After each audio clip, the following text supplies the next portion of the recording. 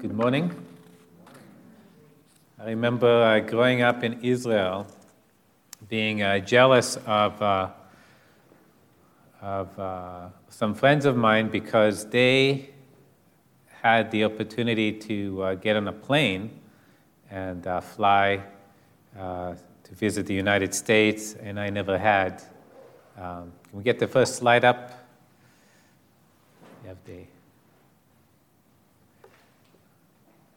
how many of you have been on a plane?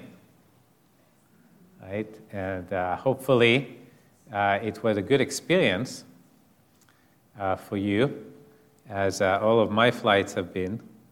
But not all flights have happy endings. Not all flights end well. I can show the next slide.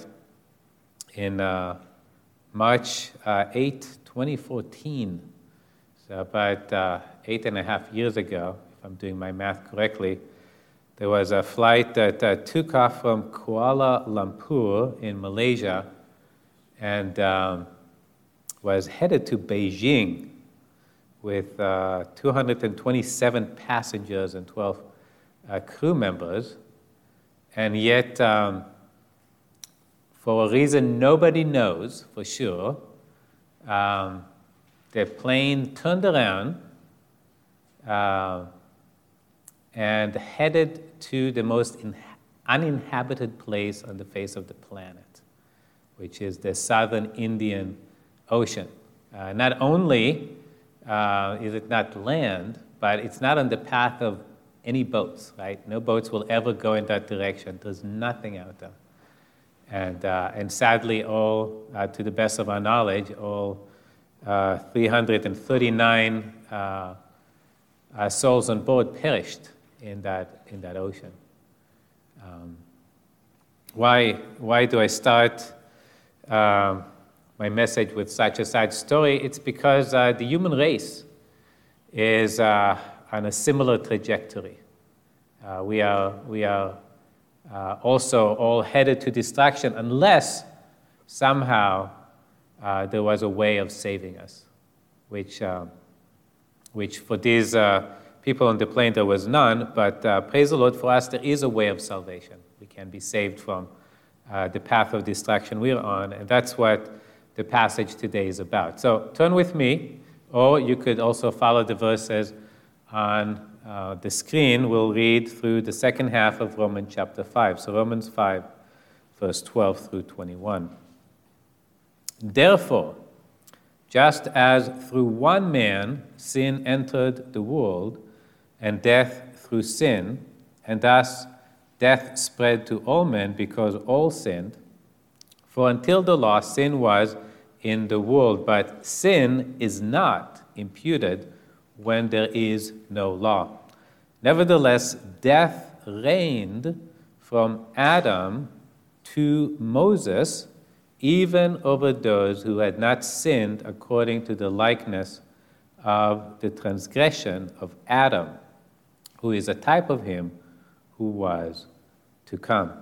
I'll go ahead and stop there just because it's a lot, and we'll continue as the message continues. So we can have the next slide. Welcome to your pilot, the one who's flying the plane you're on. His name is Adam, and he gets to be the captain of the plane by virtue of being the first man.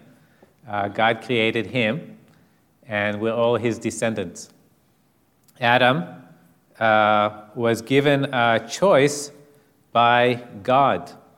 God placed Adam in a garden, the Garden of Eden, and we're told in Genesis 2, verse 16, and the Lord commanded the man, saying, of every tree of the garden you may freely eat, but of the tree of the knowledge of good and evil you shall not eat, for in the day that you eat of it, you shall surely die.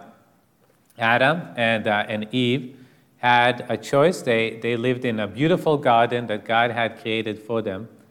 And we don't know what the future would have held for them had they remained there and continued in obedience to God's command.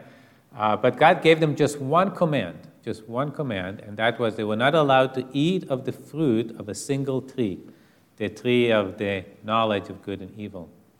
And God warned them very clearly what would happen if they disobeyed him. They would die.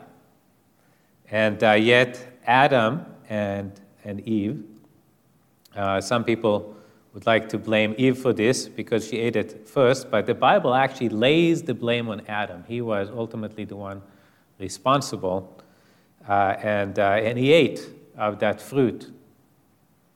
And as a result, he died. He died physically, he died spiritually, and unless God would do something to intervene, he would die for all of eternity. The bad news that we have today in this passage is that this problem spread to all of us. Paul said in the first verse, "Therefore, just as through one man, that's Adam, sin entered the world, and death through sin, and that death spread to all men because all sinned." In God's eye, Adam was our representative. Among theologians, this is called federal headship. When Adam sinned, God viewed all of us as being in Adam and all of us participating in our sin, in his sin.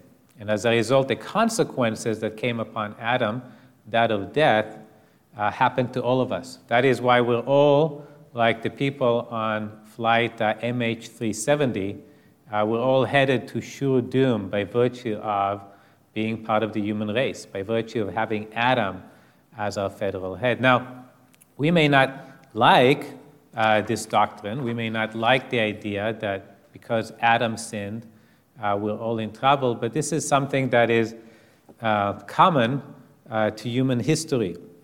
For example, right now, there is war between Russia and Ukraine, and as a result, many nations in the world have put Russia under some type of, what's the word for it, embargo? Sorry?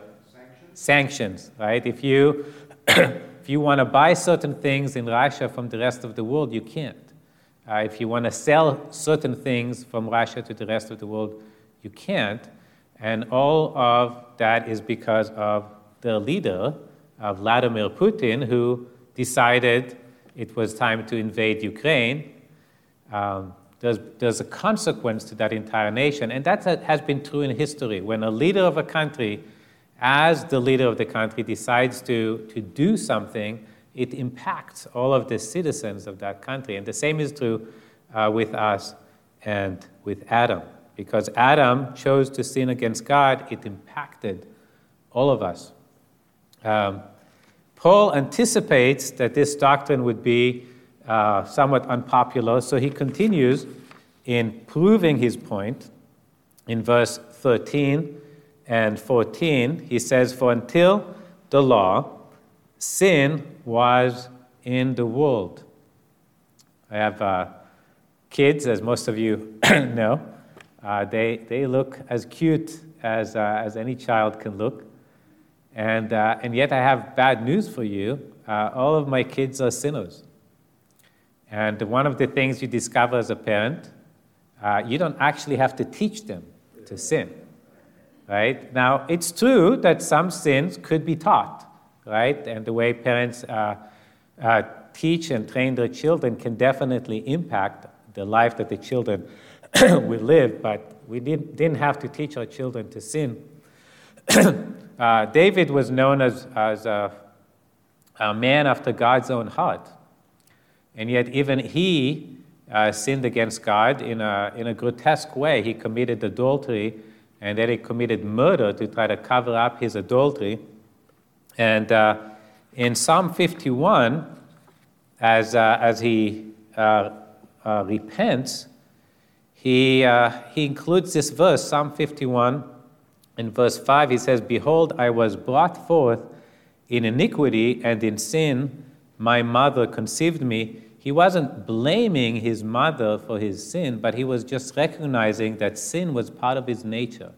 It was something he inherited. Where did he inherit it from? He inherited it from Adam. When Adam sinned against God, he led us down this path away from God, and so we're all born separated from God, which is exhibited by our sin, our sinful nature. The second evidence Paul gives, which is in verse 14, he says, "Nevertheless, death reigned from Adam to Moses, even over those who had not sinned according to the likeness of the transgression of Adam."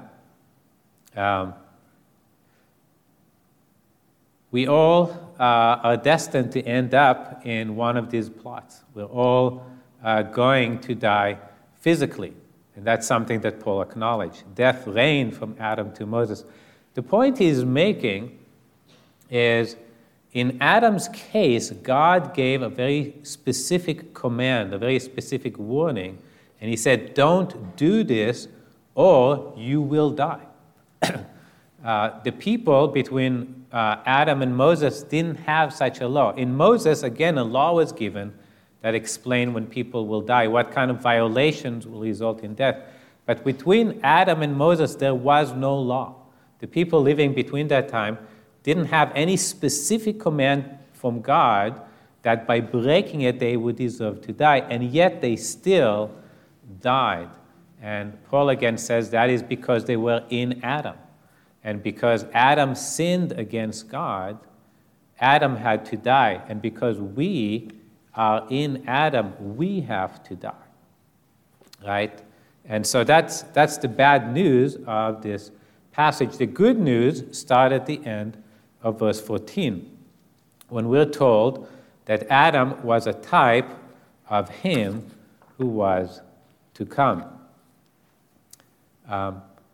It's hard to imagine how flight MH370 could have been saved. But one way of visualizing it would be if another plane came along sometime before flight MH370 went down and was in some way able to transfer the passengers into this new plane. And that plane could fly them into the correct destination. I mean, just a hypothetical. I know that's not a likely scenario. And praise God, He has provided a way for us to be saved. And that way is in Christ. We're told in 1 Corinthians 15, "For as in Adam all die, even so in Christ all shall be made alive." The human race has two federal heads.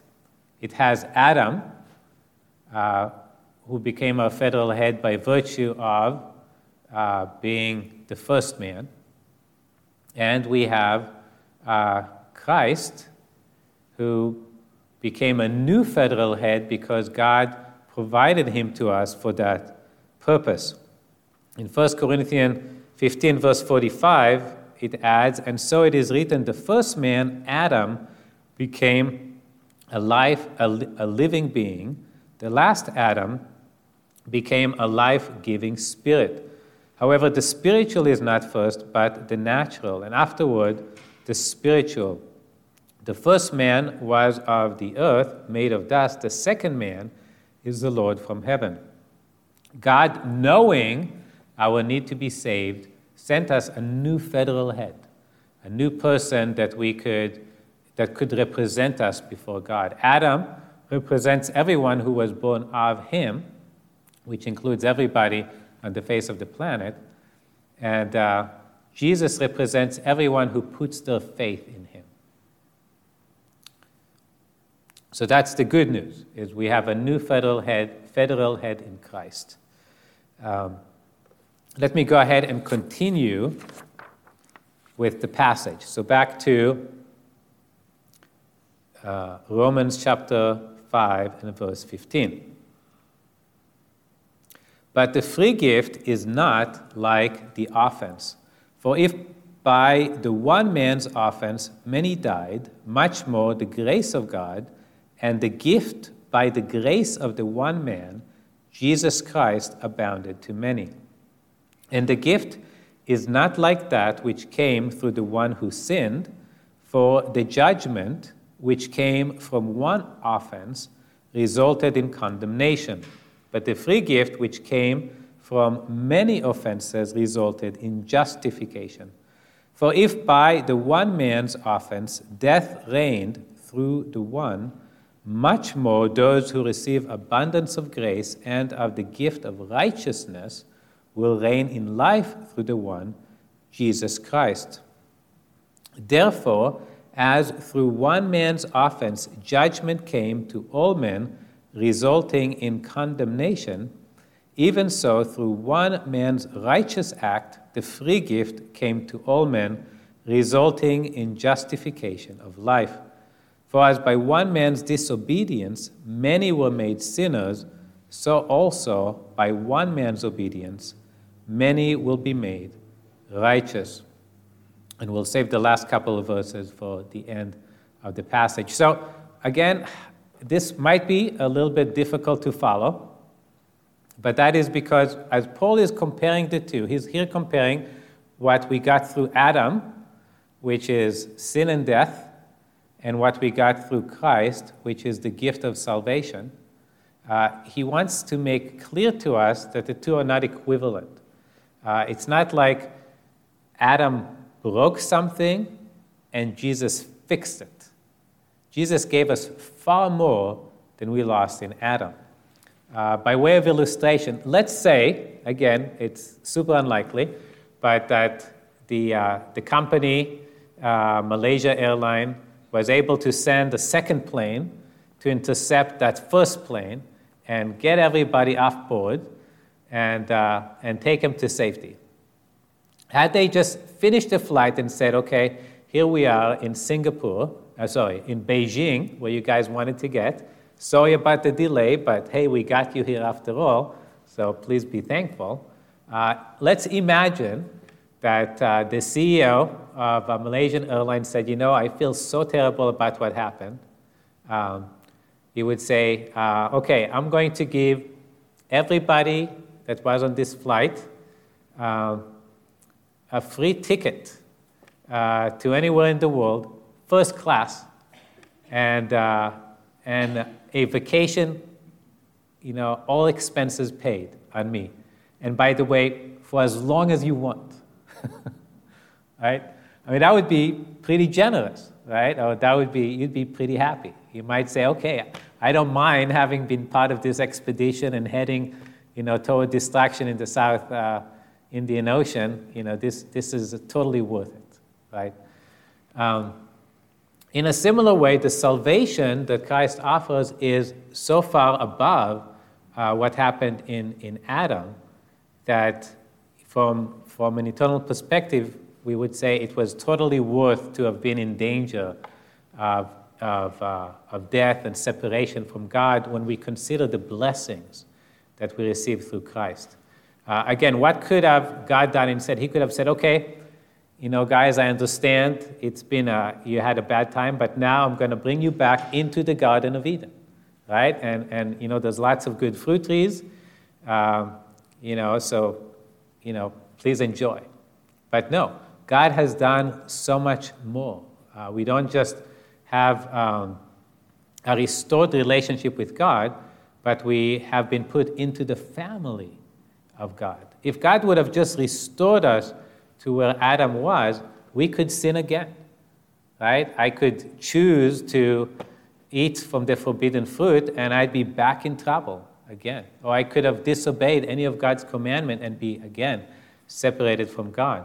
But now in Christ, I'm a member of God's family and I cannot be separated from God. And this passage hints on it when it points out that Christ's gift of salvation comes in spite of many offenses.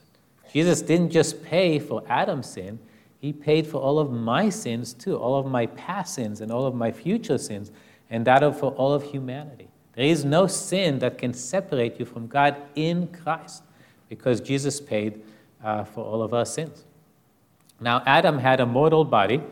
We don't know, how long that body would have kept on functioning, hopefully forever, but it still was a limited body.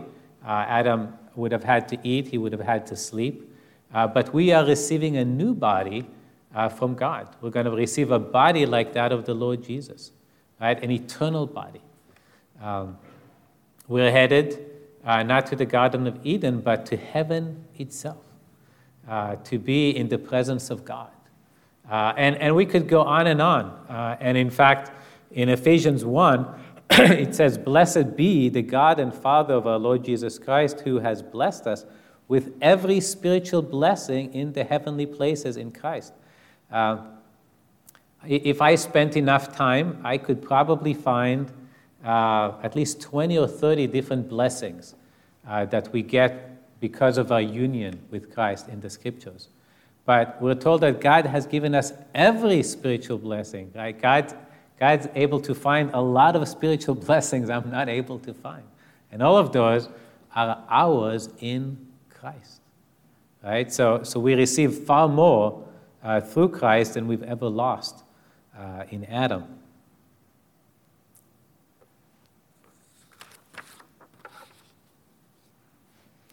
Now, we might understand, had we been on flight 370 and the CEO didn't give us such a marvelous package when he rescued us, because it costs money, right? Malaysia Air actually almost went bankrupt as a result of the money they had to spend for the search and lost business. They couldn't afford to spend millions of dollars on sending hundreds of people on eternal vacations around the globe. But in our case, God has fully paid for all the blessings that we receive in Christ. It says in verse 18, it says, "Therefore, as through one man's offense judgment came to all men, resulting in condemnation, even so through one man's righteous act, the free gift came to all men, resulting in justification of life." Jesus died on the cross. God paid for all of our sins. It's not, all the blessings that we receive in Christ are not without expense. They are at the infinite expense of Christ. He suffered on the cross for you and for me so that we could have all of God's blessings. They're secure because of what Jesus has done for you and for me.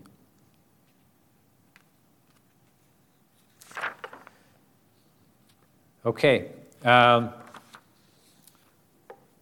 Back to those last two verses in the passage. It says, "Moreover, the law entered that the offense might abound. But where sin abounded, grace abounded much more, so that as sin reigned in death, even so grace might reign through righteousness to eternal life through Jesus Christ our Lord." People often believe that in order to go to heaven, I have to keep the law of God. And that's something Paul is continuing to wrestle with in the letter to the Romans. And people might say, well, God gave us the law. Why would God give us the law if he didn't expect us to be able to keep it in order to go to heaven? And Paul explains it, saying, "Moreover, the law entered that the offense might abound." I would think of it, again, going back to our illustration of being on this flight. Let's say you're on this plane, MH370, you're somewhere over the South Indian Ocean. The plane is running out of fuel, and someone came to you with a map and said, "Look, I can explain the problem you're in." See, here are the different flight patterns that you're allowed to take in the world. If you want to get to Beijing, you need to be on that flight pattern. You're off the mark. You're not where you're supposed to be. I would get frustrated with that person. I understand perfectly well that I'm not where I'm supposed to be. But I can't do anything to fix it. The same is true with the law. Bring me the law of God, and the law of God will show me clearly how I am deviating from God's will for me, but it doesn't give me the power to follow God's law. I cannot become righteous by being given the law of God. All the law of God will show me is how far off the map I am.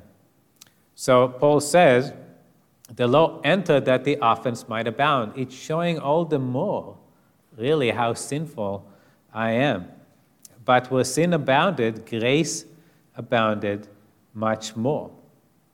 The purpose of God giving us the law was to show us how far we were from God so that we would want to be saved from that situation. Again, the people on that plane cannot save themselves. They cannot correct the flight path and get themselves back where they needed to be, but they can cry out and say, help, right? We see how far we are from where we need to be. I can cry out saying, help, God, I need to be saved from being on this path of sin and death. Yes, it describes my life, and I need to be saved from it. And that's when God's grace can abound. He can remove me from being on the wrong path to being on the right path. Jesus came to provide salvation, but he's not going to force himself on anyone. He won't force you to get off the plane of Adam,